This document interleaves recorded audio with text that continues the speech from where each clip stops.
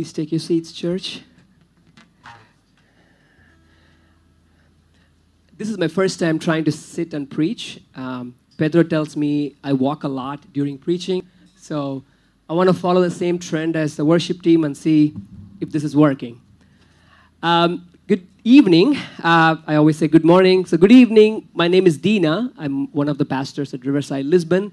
And I see a lot of new faces. I know Pedro already asked who's new.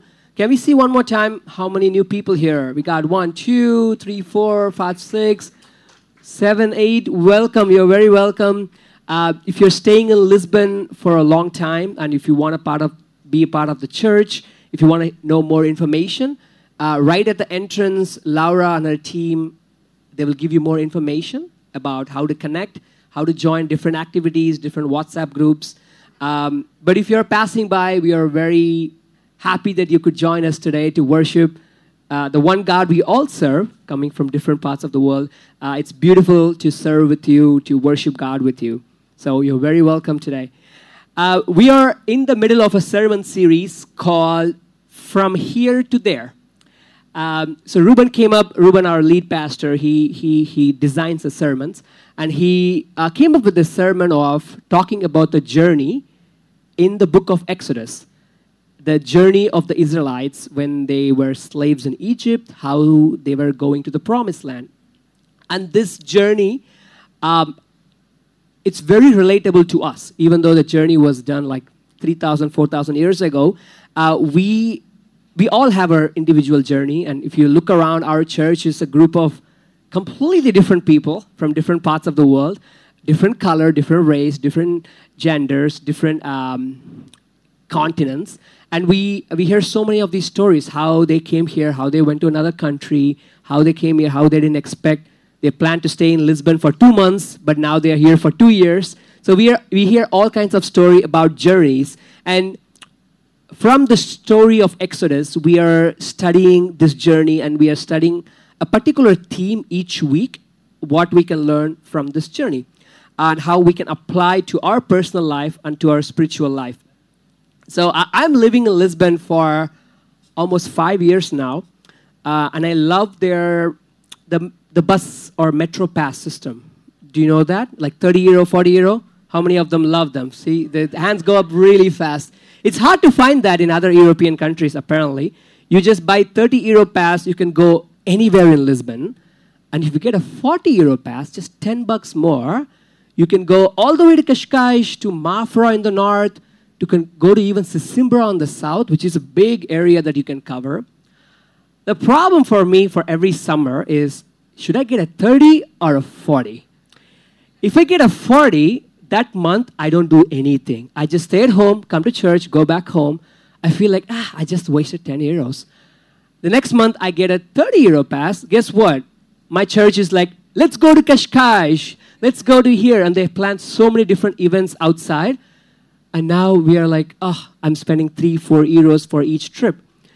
And so I asked my friend, we were talking a couple years ago, I asked, what do you do? And he said, no, I always get 40 euro pass. Oh, okay, that's smart. What do you do when you don't use it? And he said, I just take a train ride all the way south or all the way north. And then I asked, what do you do there?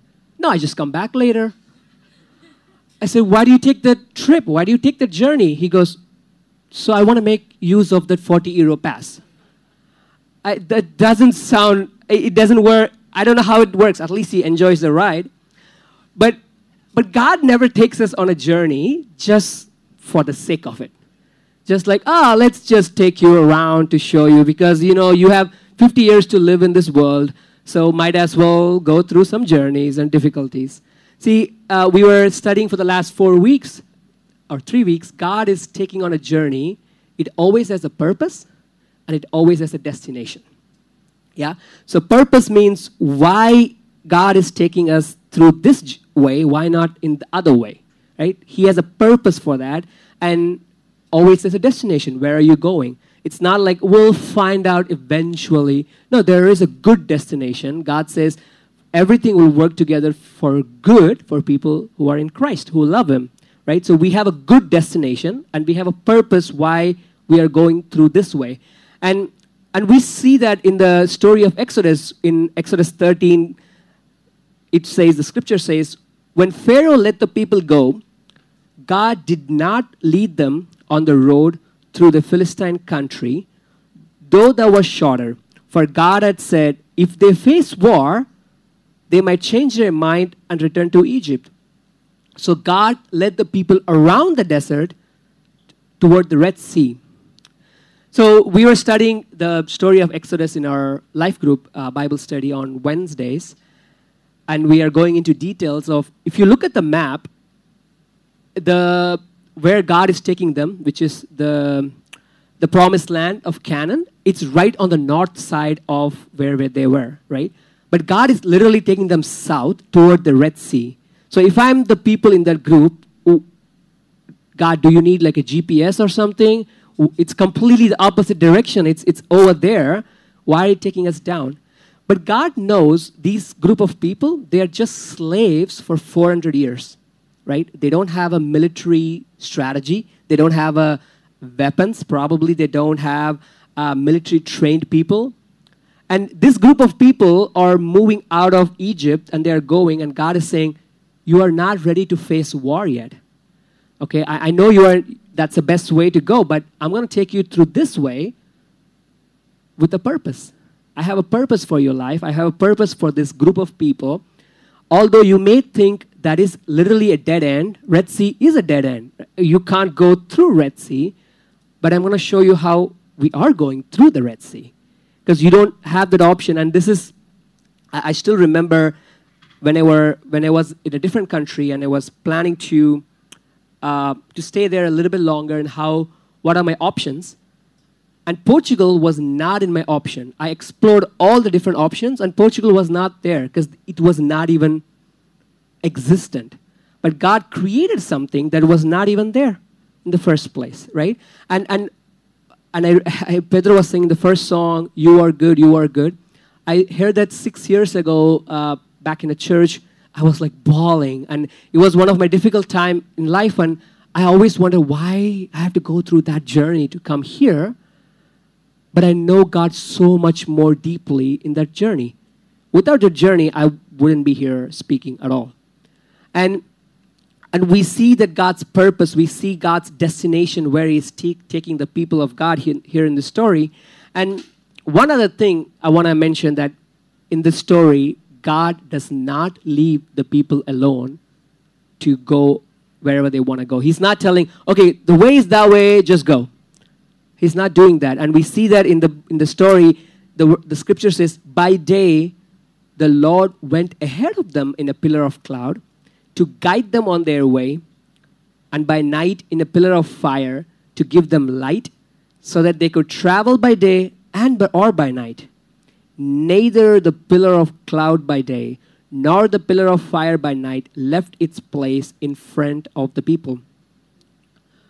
Whatever journey you are in your personal life, in your spiritual life, if you are in Christ, remember you are not alone. And however difficult the journey looks like, however south it looks like instead of a north that you are planning to go, but you are not alone in this journey. And God is taking them through this wilderness.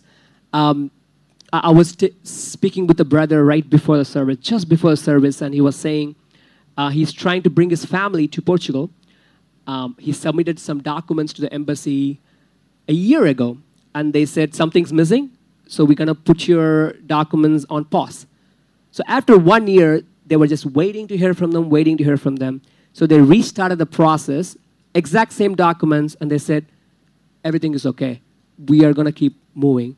And he was wondering, 1 year is wasted. 1 year, I could have been with my family. I could have started the process. And we wonder, what is happening? Why is this journey?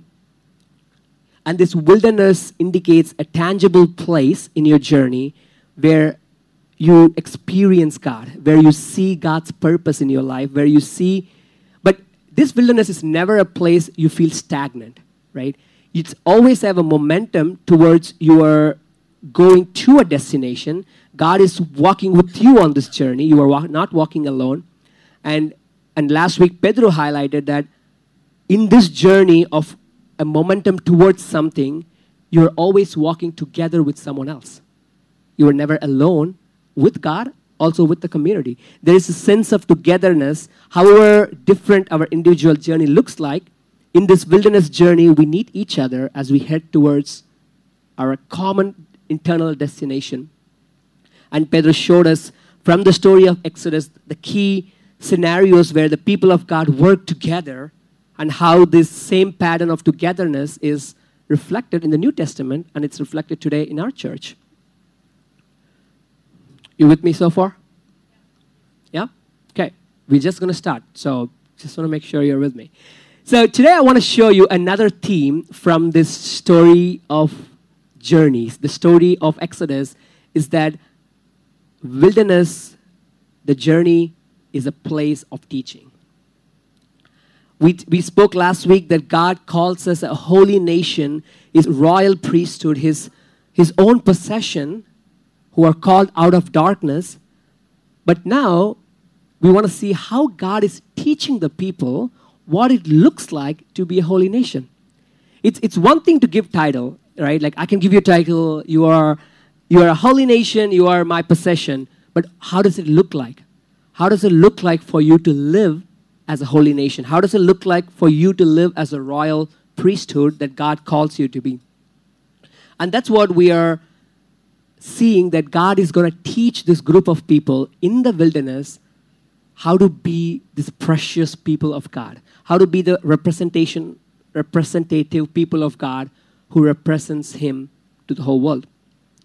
And this is a difficult sermon to write in a sense of being teachable is foundational to our spiritual growth, right? If you're sitting on that side, if I'm sitting on this side, doesn't matter. We all have to have a spirit of teachability for our spiritual growth and also for our character development in general. And I have met old, mature Christians who are still looking for advice, who are still talking like, hey, give me, what do you think about this? And I have met young Christians who are just starting their journeys. They are not very willing to receive feedback. They are not willing to be teachable in their heart. And in this story, this group of people is having this roller coaster of emotions, right? This journey is not an easy one for them. They just came out of slavery. Now they are going to another country, and they're going to take this path.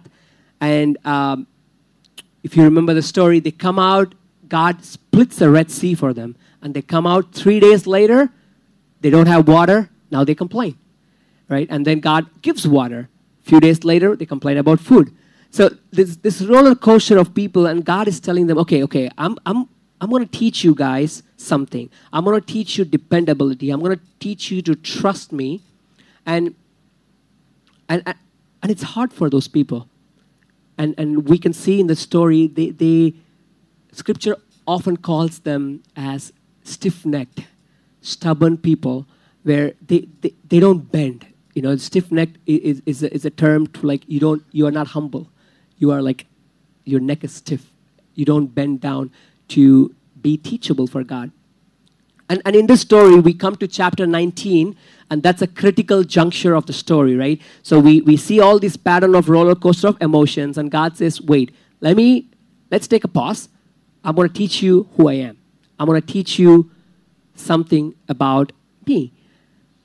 And in the 3rd month after they left Egypt, they come to Mount Sinai.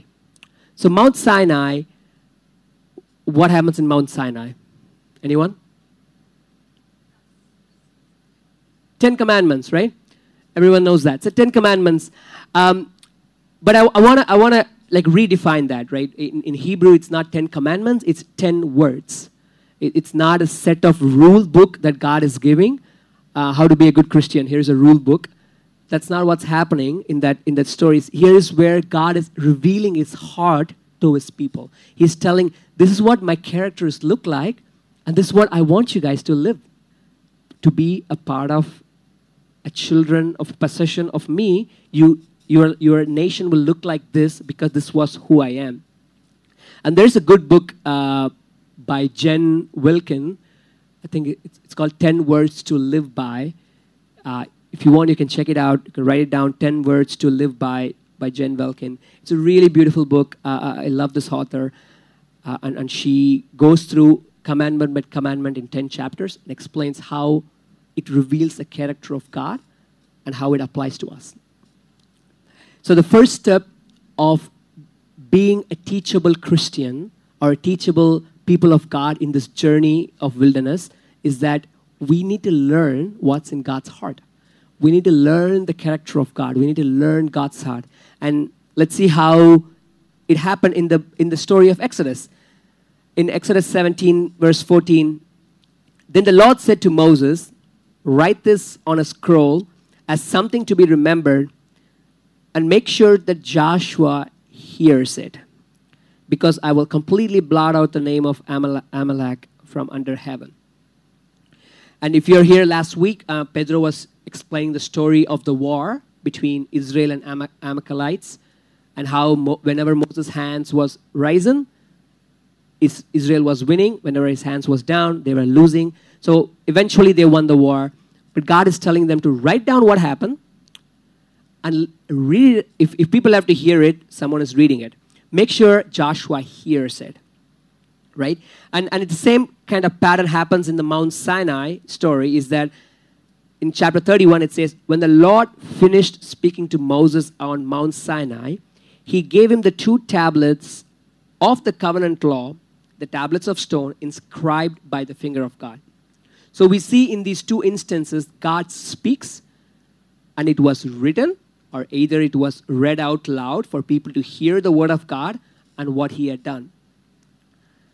And that's the first step to learn about God.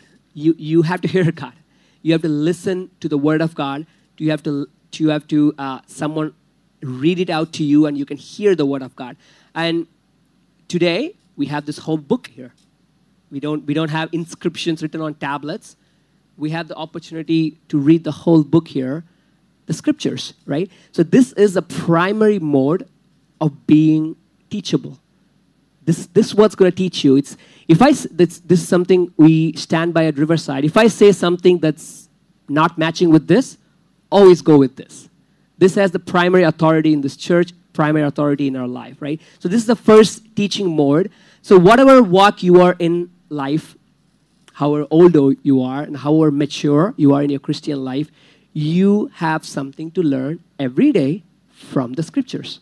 You will never exhaust the character of God. You will never exhaust learning about God. You never will say, oh yeah, I know God is love. I know God is kind. What else? Send me something new. If you really understand about God, the more you study the scriptures, it's a living word of God that teaches you every day. And Paul writes this to his young prodigy, who is a pastor also. To his pastor, he's saying, to Timothy, he's saying, all scripture is God-breathed and is useful for teaching, rebuking, correcting, training, and righteousness, so that the servant of God may be thoroughly equipped for every good work.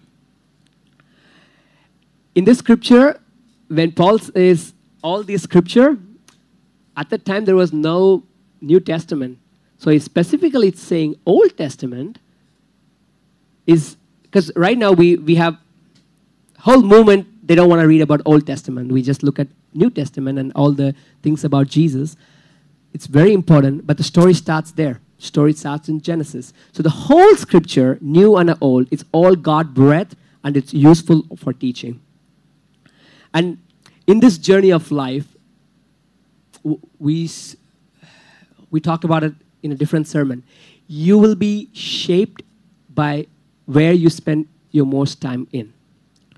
If you spend your most time studying, reading, or listening to American politics, like I do sometimes, you will know the heart of the politics there. You will know everything about it. Like, you will know the heart of the matter, right? And if you spend more time watching Netflix, movies, maybe you like a particular genre of movies, well, you're going to be shaped by the content that you are watching. And if you spend more time studying, reading, and listening and understanding the scripture, guess what? You will be shaped by the truth of the word. You will be shaped, you will know the heart of the matter you will know the heart of God. And this is inevitable. This is how, and we can always say like, well, I'm not being shaped by anything. Well, you are shaped by something all the time because you're not the same person 6 months ago, right?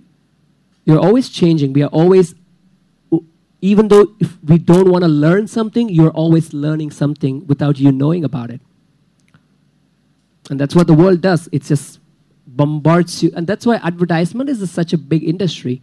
The more you look at it, the more you get information inside, the more you are shaped to make a decision that they want you to make, right? So the more time you spend on the scriptures, the more time you receive God's word, the more time you listen to know the character of God more, even though it's not obvious, you are being shaped eventually. And this is, again, this is very psychological and also scriptural. And we see that in the life of Joshua in the wilderness. So in wilderness, we see a lot of bad examples of people, how they are not trusting God. But there are also some good examples of how people trust God. And Joshua is one of the examples. And in Exodus 33, it says, so the Lord spoke to Moses face to face, right? Not to Joshua, Moses, so he's the boss, as a man speaks to his friend. And he would return to the camp, but his servant Joshua, the son of Nun, a young man, did not depart from the tabernacle. I always think about the development of Joshua, right? We see Joshua 1, or end of Deuteronomy. We see, okay, Moses dying, Joshua is taking over. But for him to get there, it's not just, he just not selected randomly. And all this story, he's not being highlighted even. Even when in last week's sermon, we saw when Moses' hand was risen, my English, the Israelites were winning, right? You know who was actually fighting the battle on the field when Moses was raising his hand? It was Joshua. But he wasn't highlighted in the story, was he? No, just a character, just fighting. He's listening to the authority of Moses, and he's just doing what Moses says. But his heart was not looking for just be the head of the people or being recognized. Even when people left, Moses left the tabernacle after speaking with God, the scripture says Joshua did not depart from the tabernacle. He just waits there to know more about God. Not only he was obedient and submissive to the authority of Moses throughout the journey, he was seeking God's presence. He would just wait at the tabernacle as long as he could. The more Joshua seeks God, the more God reveals himself to Joshua. And the more he reveals himself, the more he seeks more. Because it's like more like tasting. You taste good food, you want more food to eat, right? And we see end of the Deuteronomy that God just blesses Joshua with wisdom. He gives him the spirit of wisdom to lead after Moses is gone.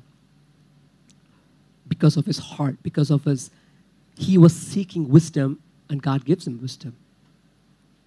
Our hearts, church, we should be inclined to teaching. We should be inclined to the scripture, his words.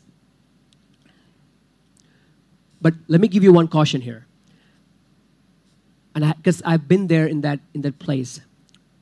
Be careful with saying, it's me and my Bible. No one could tell me anything. No one could teach me anything. I don't need anything else. It's just me and my Bible.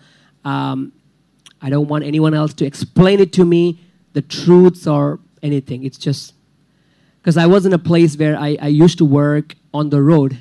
So we have construction projects, 6 months at a place, and the next 6 months in Kansas or in Oklahoma. So it's like different states. So when we move, I'm like, I don't want to find a church for 6 months.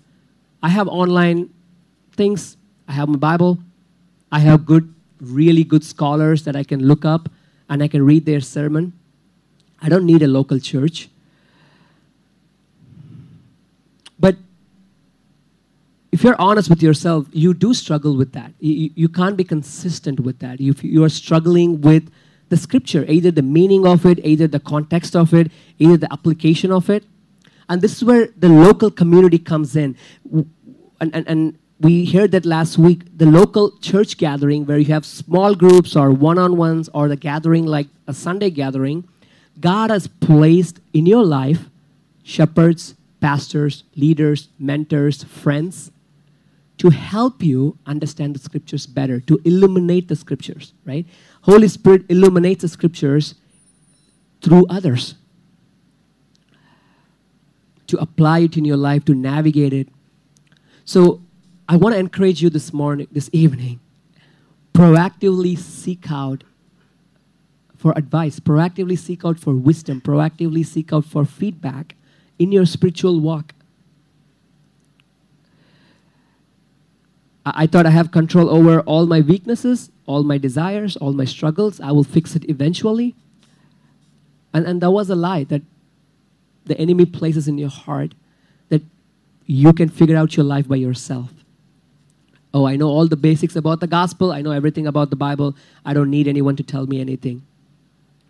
But you can go so far for sure, but you can't go further. You can only go so far. And if you're honest with yourself and if you're obedient to the scriptures that you're actually reading, the scriptures actually tell you to be a part of a church, tell you to be part of a community, and that's how the church grows together. So even people who say it's just me and my Bible, no one else, if you know the Bible really well, you need people. You will understand you need to be part of this community. And like I was saying in the beginning, it's not limited to the people on that side. It's also for the people on this side. Any leaders or anyone, a godly leader whose life, if he wants to affect people, is a man who listens at least twice than he speaks. I can speak here for 1 hour, which means I have to listen more later in the week to understand more, to learn more about God. And in my experiences, especially in this church, I have seen women, it's a feedback for you guys, are more open to that, are more open to being teachable, are more open to be proactively seeking out. Even I have people coming, women talking to me like, can I speak with someone in church? About what? No, about my life, about my walk with God. Absolutely, and we connect with them all over the time. But it's just unfortunate, I don't get that as much from men. And I'm trying to figure out why.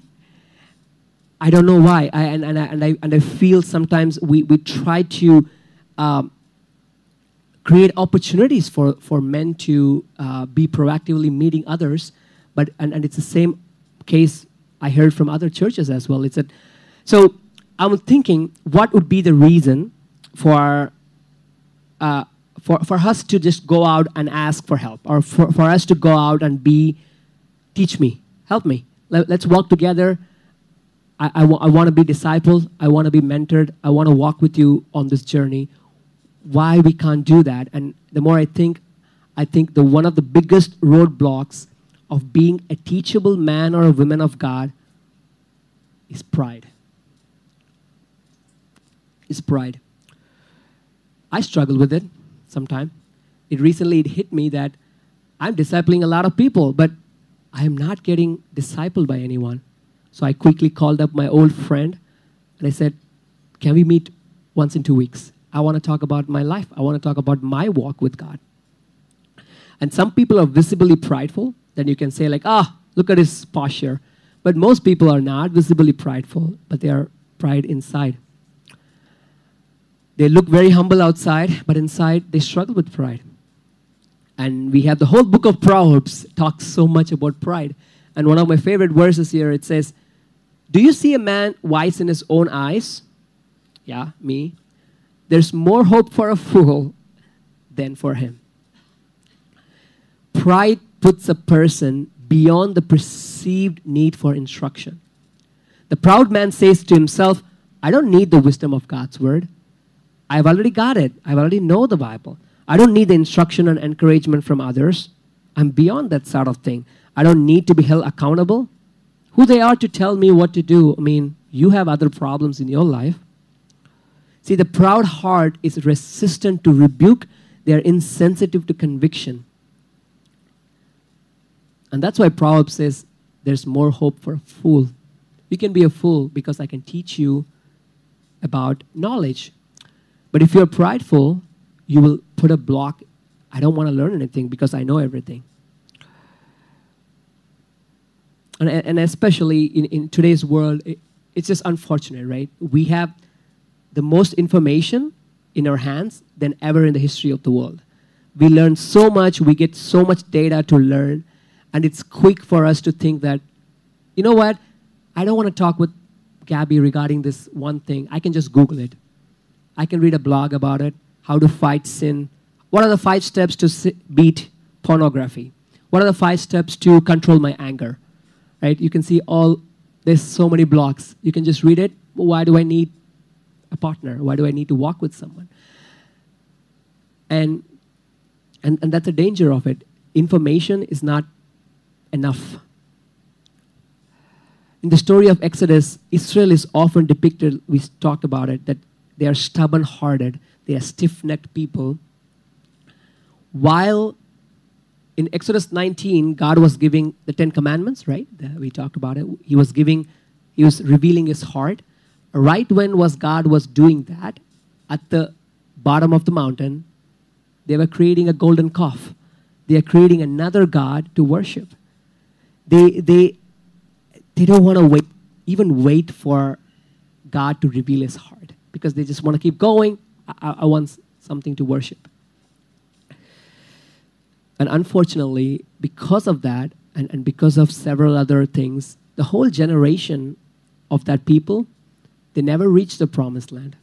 They are God's people. They are chosen people of God, but they never reached the rest that God has promised because of their pride, because of their stubbornness for being teachable.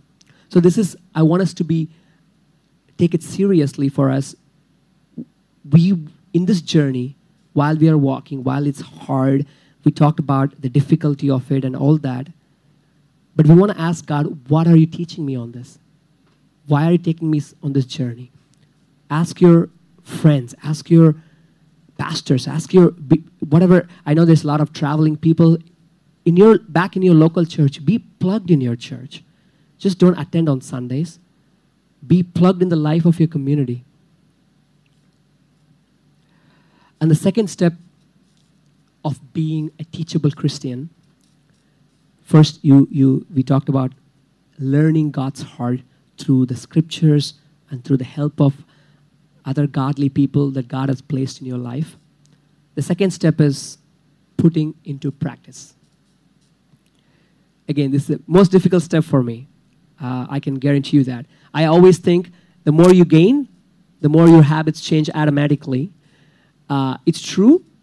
God will shape you by the more you listen to God's word, but you also have to take step. You have to put into practice of what you are learning. Knowledge doesn't automatically change your heart.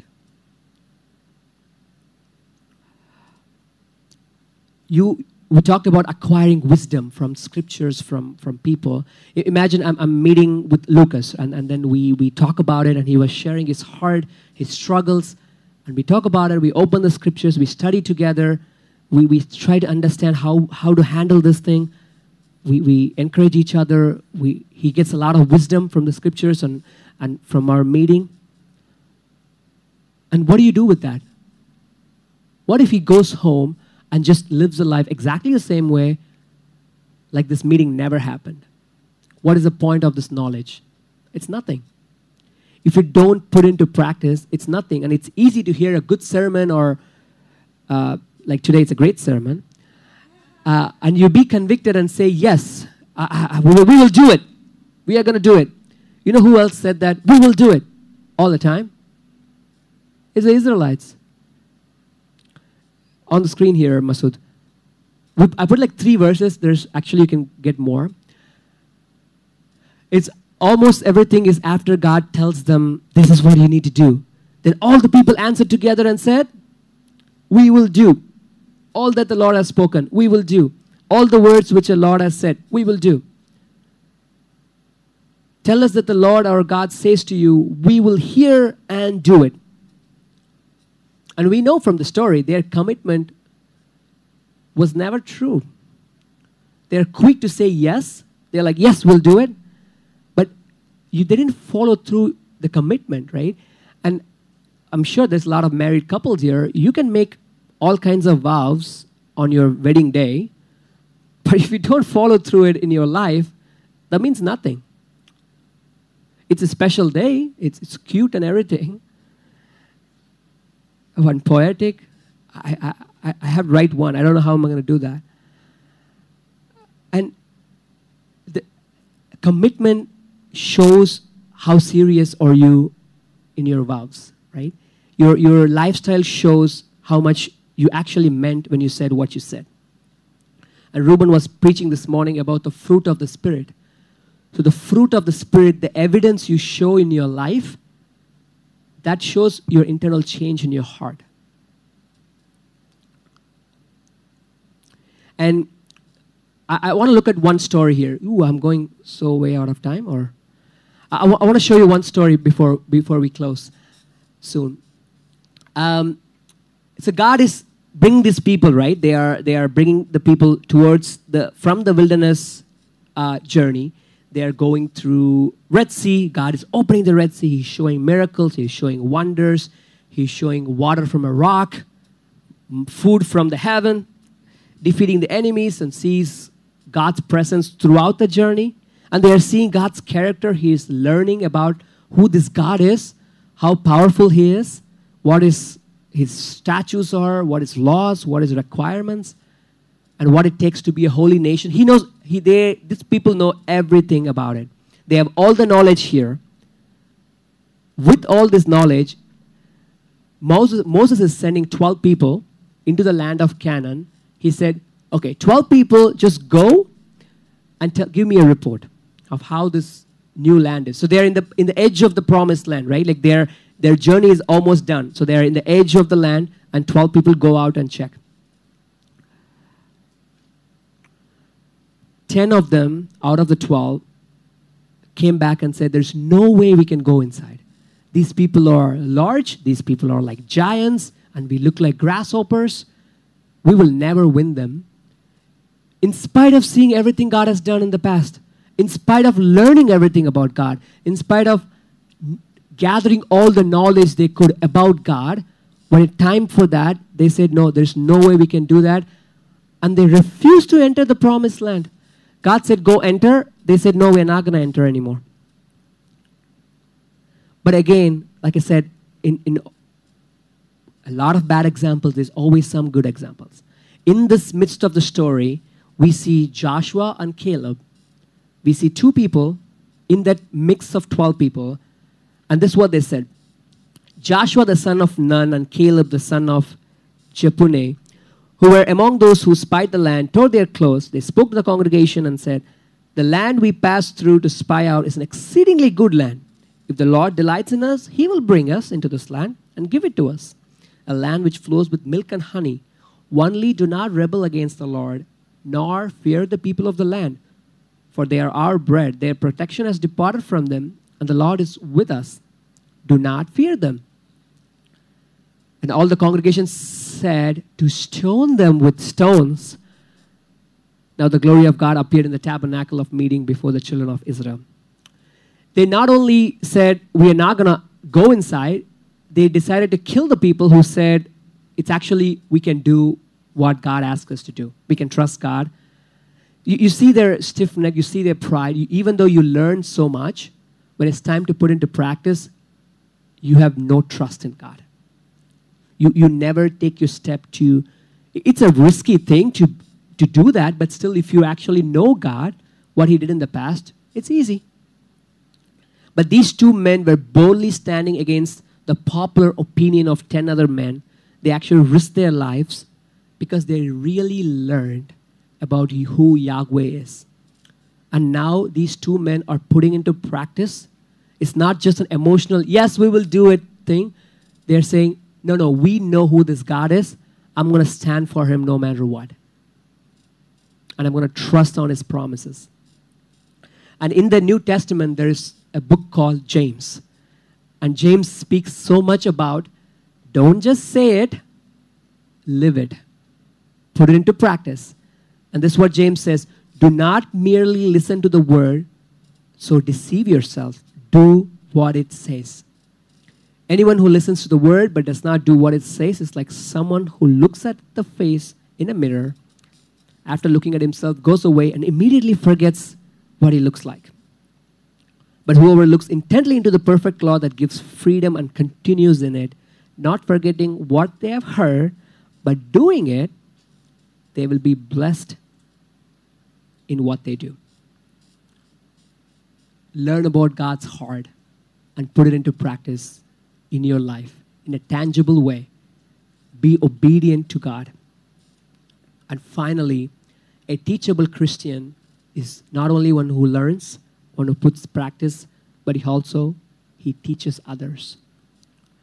And during these 40 years of wilderness, and we see Moses constantly, in the 5 books, Genesis, Exodus, Leviticus, Numbers, Deuteronomy, in these 5 books, what do you see the most is not a narrative storyline. What do you see the most is what? Laws, statutes, commandments, what to do, what not to do. That's what you find more. Because God, and the author is writing this, and they're saving this for how many years? 4,000 years ago. He's trying to teach. He's not just keeping it himself. He's trying to teach for people. He's trying to teach the Torah for the people. And one of my favorite words that I took for myself a year ago is that from Ezra in chapter 5, it says, for Ezra had firmly resolved to study the law of the Lord and to practice it and to teach his statutes and ordinances in Israel. This is 1,000 years later, Ezra is writing. He's writing about the laws that we just looked at from Exodus 19 and all that. And Ezra is talking, these laws has been passed on for generations by a faithful group of people. And he resolves in his heart, I'm going to study it. And I'm going to practice it so I can show people how to do it. And then I'm going to have a lifestyle of teaching to people. And I want to be clear that this is not just for pastors. Ezra is a priest, for sure. But today, God is calling everyone as a royal priesthood, not just one group. It's not like a Levitical group of people upstage. Everyone's calling you to teach. But there's definitely a special call for teachers or pastors, an additional responsibility for overseers to take care of the people of God and to teach. But if you remember the Great Commission, it's for everyone, right? Great Commission is not for pastors, it's for everyone. You know what it says? It says, go therefore and make disciples of all nations, baptizing them, everybody, in the name of the Father and the Son and the Holy Spirit, and teaching them to follow all that I have commanded you. Behold, I am with you always to the end of the age. Irrespective of your maturity, if you become Christian only yesterday, you don't know much about the Bible, let me tell you, you have something to teach. You have something to share about Jesus. You may not know everything in the Bible. You may not know even 5 chapters in the Bible clearly. But you can tell people what God has done in your life. You can teach people how you navigated your doubts, how you moved from here to here. And it's not an easy thing. It's not an easy thing to teach or disciple others. But that's why God says, behold, I am with you always till the end of the age. Till he comes back, he's with you. Especially on this mission of you going out and making disciples and teaching people. But it all starts with you being a teachable person, your heart being inclined to learn, devoted to learn God's heart from the scriptures and from fellowship with others, and then putting your life into practice of what you learned, and go out and teach. But don't wait till you are perfectly doing everything and then go help others. No, do it today. Go out and do it. Tell people about God. How are you feeling so far? Good? You got 3 things to do? Who thinks it's super easy to do it? I'm going to just go now and knock it all out today. Even Joshua didn't think it's easy. If you remember the story, after Moses died, God has to tell Joshua, if you remember the famous verses in Joshua, let me see if I can take it. In Joshua 1, verse 6, it says, "Be strong and courageous, for you shall give this people possession." And he says again, only be strong and very courageous. Right? It's not an easy task. And God is saying, be strong and courageous. And Joshua was strong. He actually listened to God. He devoted to learn God's heart. He put his trust on God. And he was eventually elevated as a leader to lead the people into the promised land. But that wasn't an ultimate promised land. If you remember the story, in the promised land, the people become unfaithful again. They forget what they learned after 2 generations. They don't know what God's heart is anymore. They forgot their statutes and laws. And they couldn't follow their commitment that they made here. So Joshua was successful in a way, but he never was actually successful in a long term. But let me introduce to someone whose name is exactly like Joshua. In Greek, it's Yeshua. In English translations, it's called Jesus. Who, just like the old Joshua, he devoted his life to seek his Father's heart, to seek God's heart, to seek God's will completely all the time. Who fully depended on God, not even a little bit depended on himself. Who fulfilled God's will perfectly. Who fulfilled the laws of Moses. Everything the people couldn't fulfill, he fulfilled. And then, well, remember the old Joshua, he was elevated as a leader. But Yeshua, Jesus, wasn't elevated as a leader. He was elevated in the cross. For our incapability, for our stubbornness, for our stiff-neckedness, that all the things we talked about, that we failed to do, that we would probably struggle some days to do, Jesus completely took the penalty for that. He purchased us to be his holy nation and his precious possession. Jesus Christ took all the guilt, all your weaknesses, all your shortcomings on himself. So you and me can have complete forgiveness in him. And this Jesus is the one walking with you on this journey in the wilderness. Because he already bought you with a price. He already redeemed you. He's like, oh God, I failed. That's okay. I paid the price. Let's keep going. Oh, I didn't learn your heart today. This week was hard. I failed. That's okay. I got you. I'm going to invite the worship team up.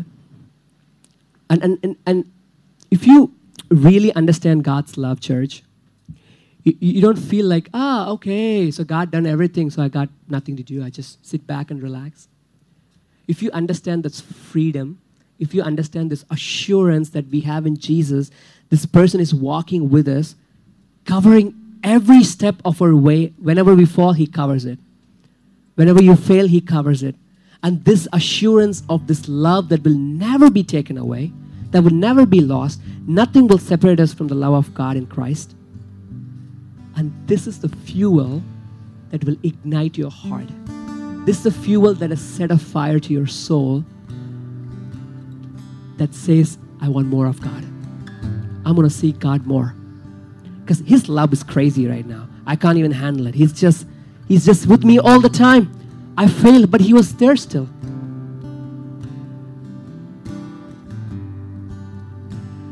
God, keep your eyes on that. Keep your eyes on what he's doing in your life. Keep your eyes on what he has done in your life. The more you learn about God, the more you learn about God's love, the more you just focus on him, eventually he will change your heart. Eventually you will start practicing the things that you want to know. And you will be teachable. And you will teach others. Because he's worth it. He's worth it all. And he's the one that satisfies your heart in this journey that we are taking. Let's pray.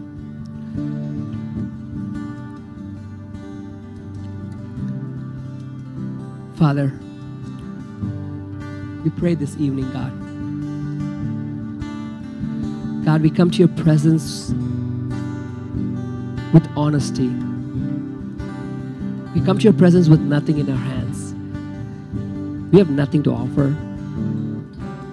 God, we are just like the Israelites. We have made commitments to you so many times in the last month, in the last year, and we will do it. I'm going to change. God, but I fail all the time. I keep failing every day, Father. God, there's nothing good in me. God, we are running to your arms this evening, God. Jesus, would you renew our hearts? Would you create in us a new creation? Would you renew our minds? God, help us to keep our mind arrested in Christ, to learn your heart more,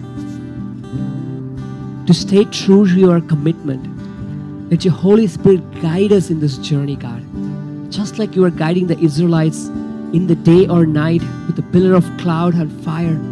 God, would you guide us? God, help us to keep our hearts set on you. God, when the times of testing comes, when the times of difficulty comes, God, we need your help to make us trust in you. God, when we fail, forgive us. Take us back. We ask for forgiveness for all the times we've failed. God, help us to put into practice, God. God, our words is nothing if we don't act on it. God, we don't want to be empty words. Help us to keep our commitment to you in every day of our life.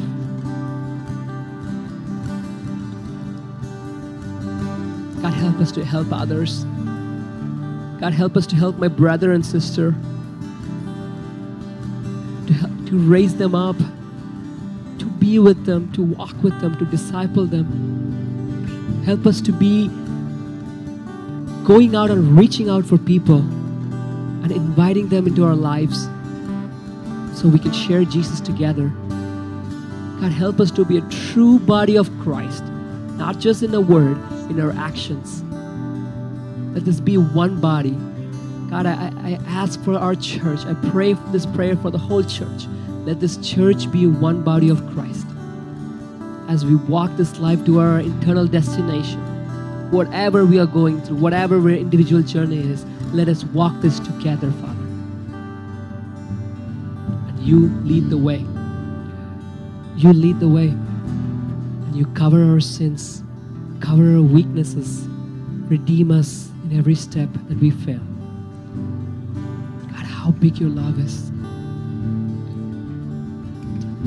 Give me more faith, Father, as we walk. Give me more faith to keep our eyes on you.